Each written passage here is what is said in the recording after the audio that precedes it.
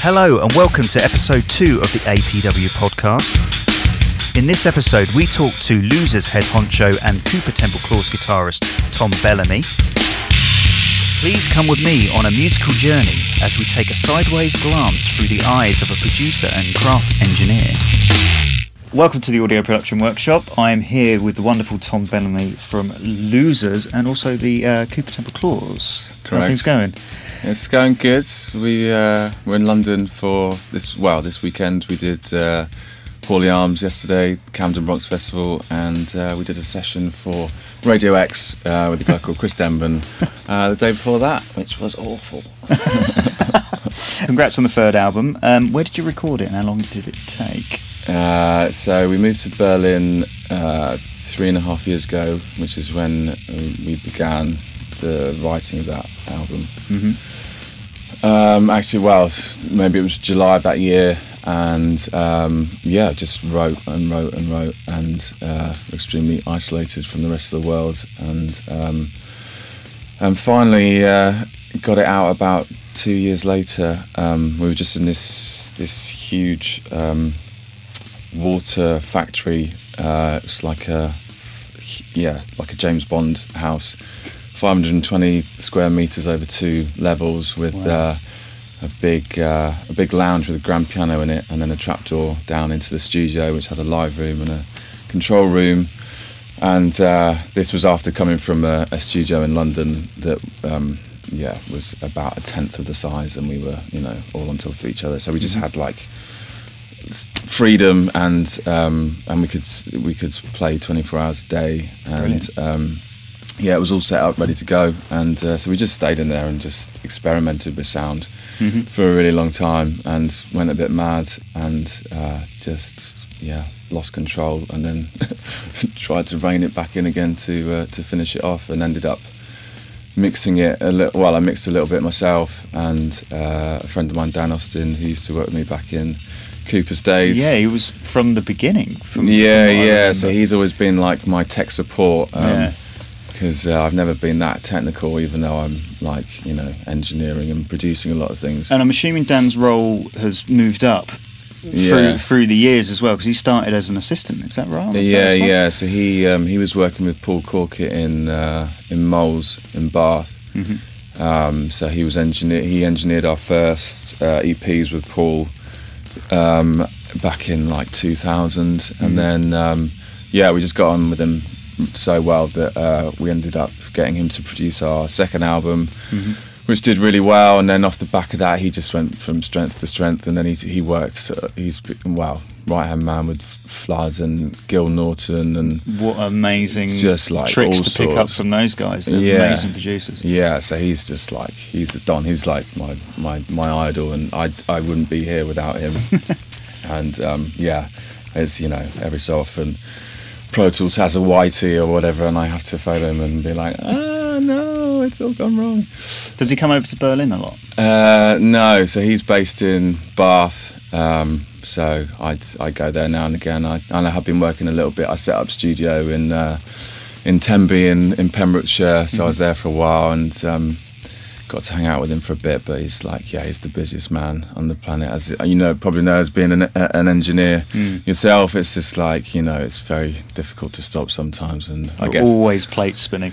Yeah, exactly. So it's nice to. I mean, it's quite an isolating thing, isn't it, being an engineer and a producer, that you're in a studio alone, or with a band that you don't really know or whatever, and or left to mix something on your own for the rest of the day or whatever. And it's nice to be able to speak to people who sort of know what you're going through.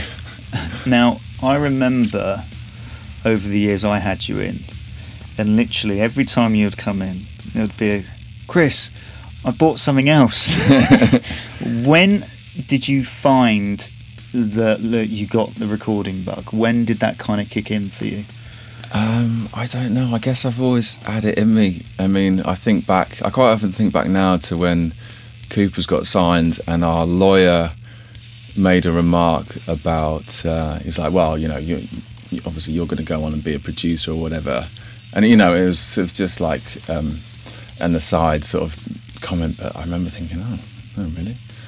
I wonder why I said that. And then, but you know, before that, it was always in the bedroom with the tiny little tape player with the, just recording all the time. Just any sort of weird sound. It was just always there. I just, you know. Do you think it changed up more when the remixing started to happen? Yeah, so doing it like professionally, I mean, with Cooper's, I didn't have a clue about anything. I mean, you know, I really didn't, and I think that still is the case.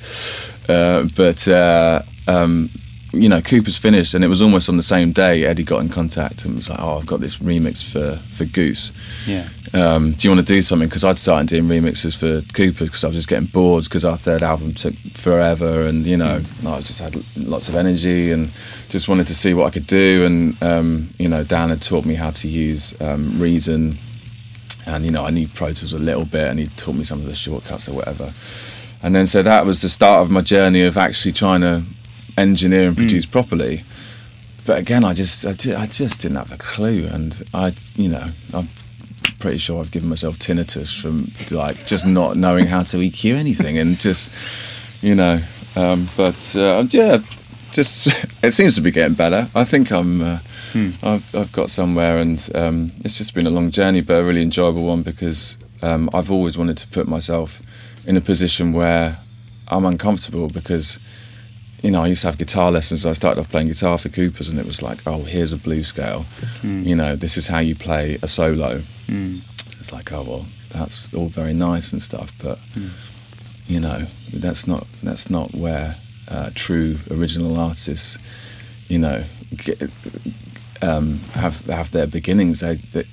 You shouldn't be told what to do as an artist. It should be like, you should be finding out sounds and experimenting off your own back. That actually brings me on to my next question, because I was going to ask, like, all equipment has a jumping off point for writing. Like, no matter what it is, there'll be a certain instrument people generally go for. Yeah. I was going to say, well, I'm assuming guitar was your first thing for Cooper's. What is it now? Is it still guitar, or is it moved into, do you know what, I will move to this bit of kit and play with that first before ideas start rolling? Is there a bit of equipment I don't know. I've only recently, only since talking to ex-Cooper's guitarist Dan about limiting myself, because I think that's been one of my biggest problems. Too many toys. Like all of them. It's just like, it would always be, and it was with Cooper's as well, it's just like, go into the room. It's like the first person to pick up the toy that makes the best noise or whatever. It's like, who picks up the, you know, this newest bit of kit first. And it was like, it's always a thing. It's just walk into the room and whatever happens to be on, or I don't know, you know. It was always just about experimenting with sounds, and so that I never really had a go-to instrument. And I think that's, you know, where the sort of production came from, because I could always do something, you know. And you know, I began, you know, my first instrument was the trumpet, and then guitar, and then I decided I wanted to be a drummer, and I was all right at these, you know, everything, but I wasn't brilliant at anything.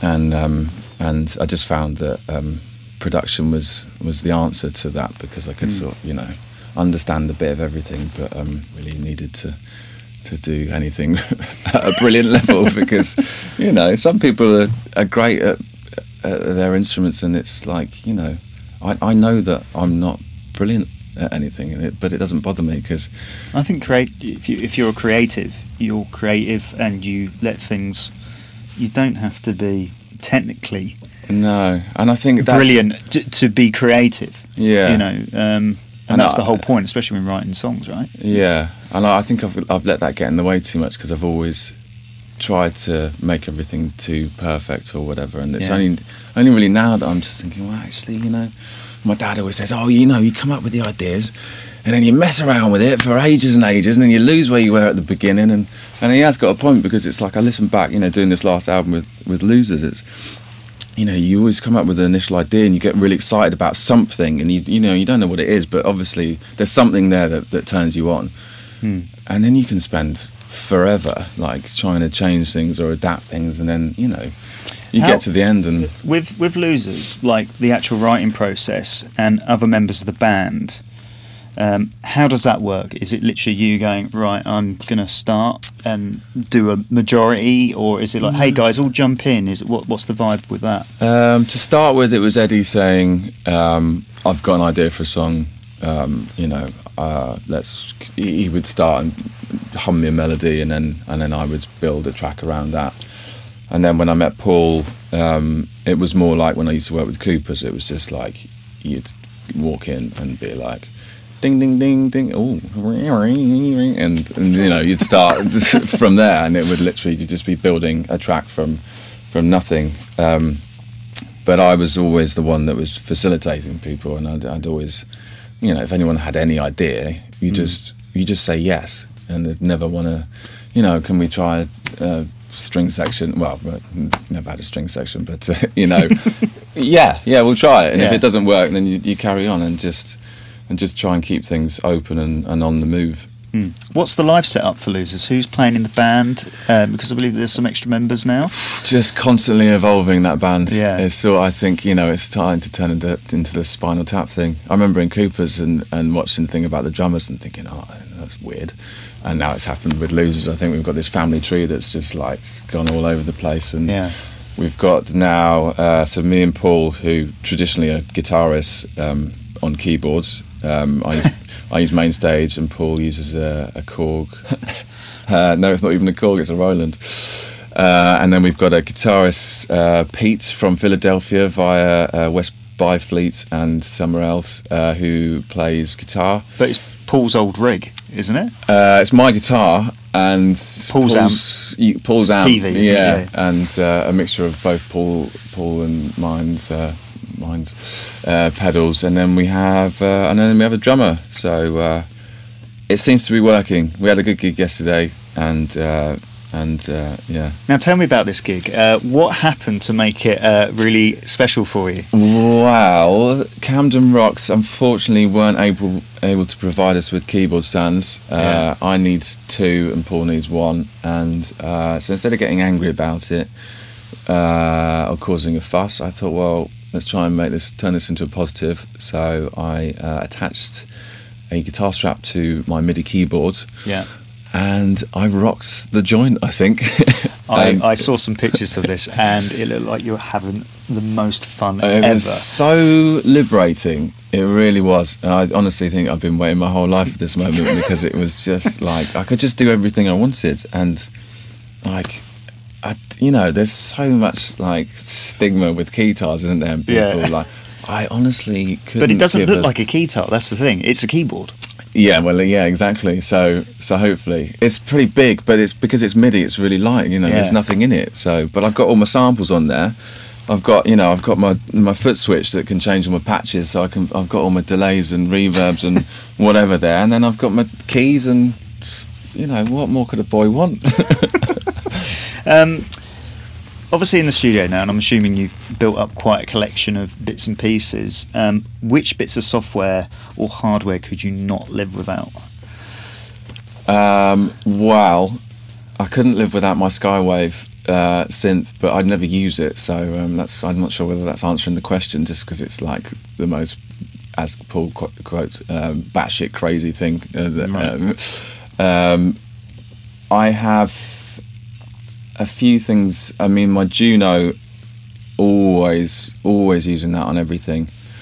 You just can't really go wrong with that, and it's so versatile. So I really use that a lot. Software wise, I get a lot of my bass sounds from Trillion. I think Massive is, I find it a bit difficult to get my head around it sometimes, but I mean, it's got some incredible sounds on there. We have a song called Turnaround that's got this one of the most like end of the world sounds right at the end, and that was from Massive. And the problem that I've had is just I've got too much stuff, and I'm trying to cut down. I use the Sound Toy stuff a lot in terms of like effects like delays and all that nonsense. I don't know really. What else have I got? I've been using a CS5 recently for lots of bass sounds, a Yamaha synth, which is just beautiful. Just trying to get back into hardware stuff, because I got caught in that little box in there, and it's, it can sap your energy a bit, and it's the one thing that has always seemed to be my thing, but I haven't really started recording it too much until recently, is this Electribe ER1, and like in the Coopers I used it for the intro to this song called AIM, which is like, it sounds like a synth, but actually it was just this, it's a drum machine, and it's just going through some guitar pedals and jamming and stuff. It's so simple. It's got 4 knobs on it that you can adapt, and a couple of hi-hat sounds or whatever, but it's just because it's so simple, and when you can really get into something, and the sounds, all the sounds are good, and like I was saying before with Paul and his pedals, and just know it like the back of your hand, and that's when it can just get really exciting. And it's got it's still got those sounds where it's just a little bit too far. It's like you get some keyboards where they don't go far enough, but this always has like this horrible sort of dirty sounds that I love, and I'm starting to use that a lot now to write with. So workflows in the studio, are you now, I know a lot of songwriters who will pretty much these days go, do you know what, I'll put a guitar plug-in emulation on because it's just easier when dealing with it. Are you still, do you work that way, or are you actually like, do you know what, I do like micing up a cab and I do like reamping? Which way do you kind of fall with that workflow-wise? Whatever sounds right. I've got Paul's PV mic'd up in the studio at the moment. I've been using that for vocals, guitar, bass, whatever, but sometimes like it will just sit in a mix perfectly, and other times I play it and I think, oh, that sounds perfect, and then I'll stick a plug-in on it, one of these reamping or CLA guitar things, and it will just be like, oh no, that's the sound there. And they're pretty effective, aren't they, for quickly trying out different amp sounds that you might not necessarily have tried. How's about falling on, well, just playing around with drums? Do you find that the same? Because obviously you've got a lot of space now. Yeah. Do you go to recording drums, or is it just like, do you know what, let's build songs first and then possibly? I've done it all sorts of ways. At the moment, I'm recording stuff. I've just got a hi-hat and a snare, and it's just one mic, and just going for vibe. I did an album for Red Kite, which is Dan from Coopers. I remember them. And his second album's just coming out now. But so I did the first album, and that was an interesting thing. We DI'd all the guitars, and then he'd play them, and then we just reamp everything, and he was really anal about getting the right sounds. And drum wise for that record, he had everything in his head. He's a bit special like that. And so we started and we just it would just be the kick drum, and then I'd just mic it up, and then he'd just do the kick drum bit, and then I'd set up the snare, and then we could one mic, 2 mics, whatever, and then he'd do the snare part. And then he'd do the hi-hat part, but knowing that if it was like a 16 pattern, that he would he'd be missing certain bits of it, or if there was a cymbal coming in, he'd and just building it up like bit by bit, and then putting it into sample and then playing it through.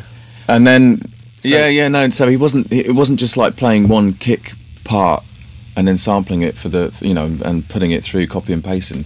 He would play the whole kick drum part for the whole song, and then go back to start, and then he'd play the snare part for the whole song. Wow. And it was all in his head, not for just one song, for the whole album. How many tracks on the album, can you remember? It's like 11.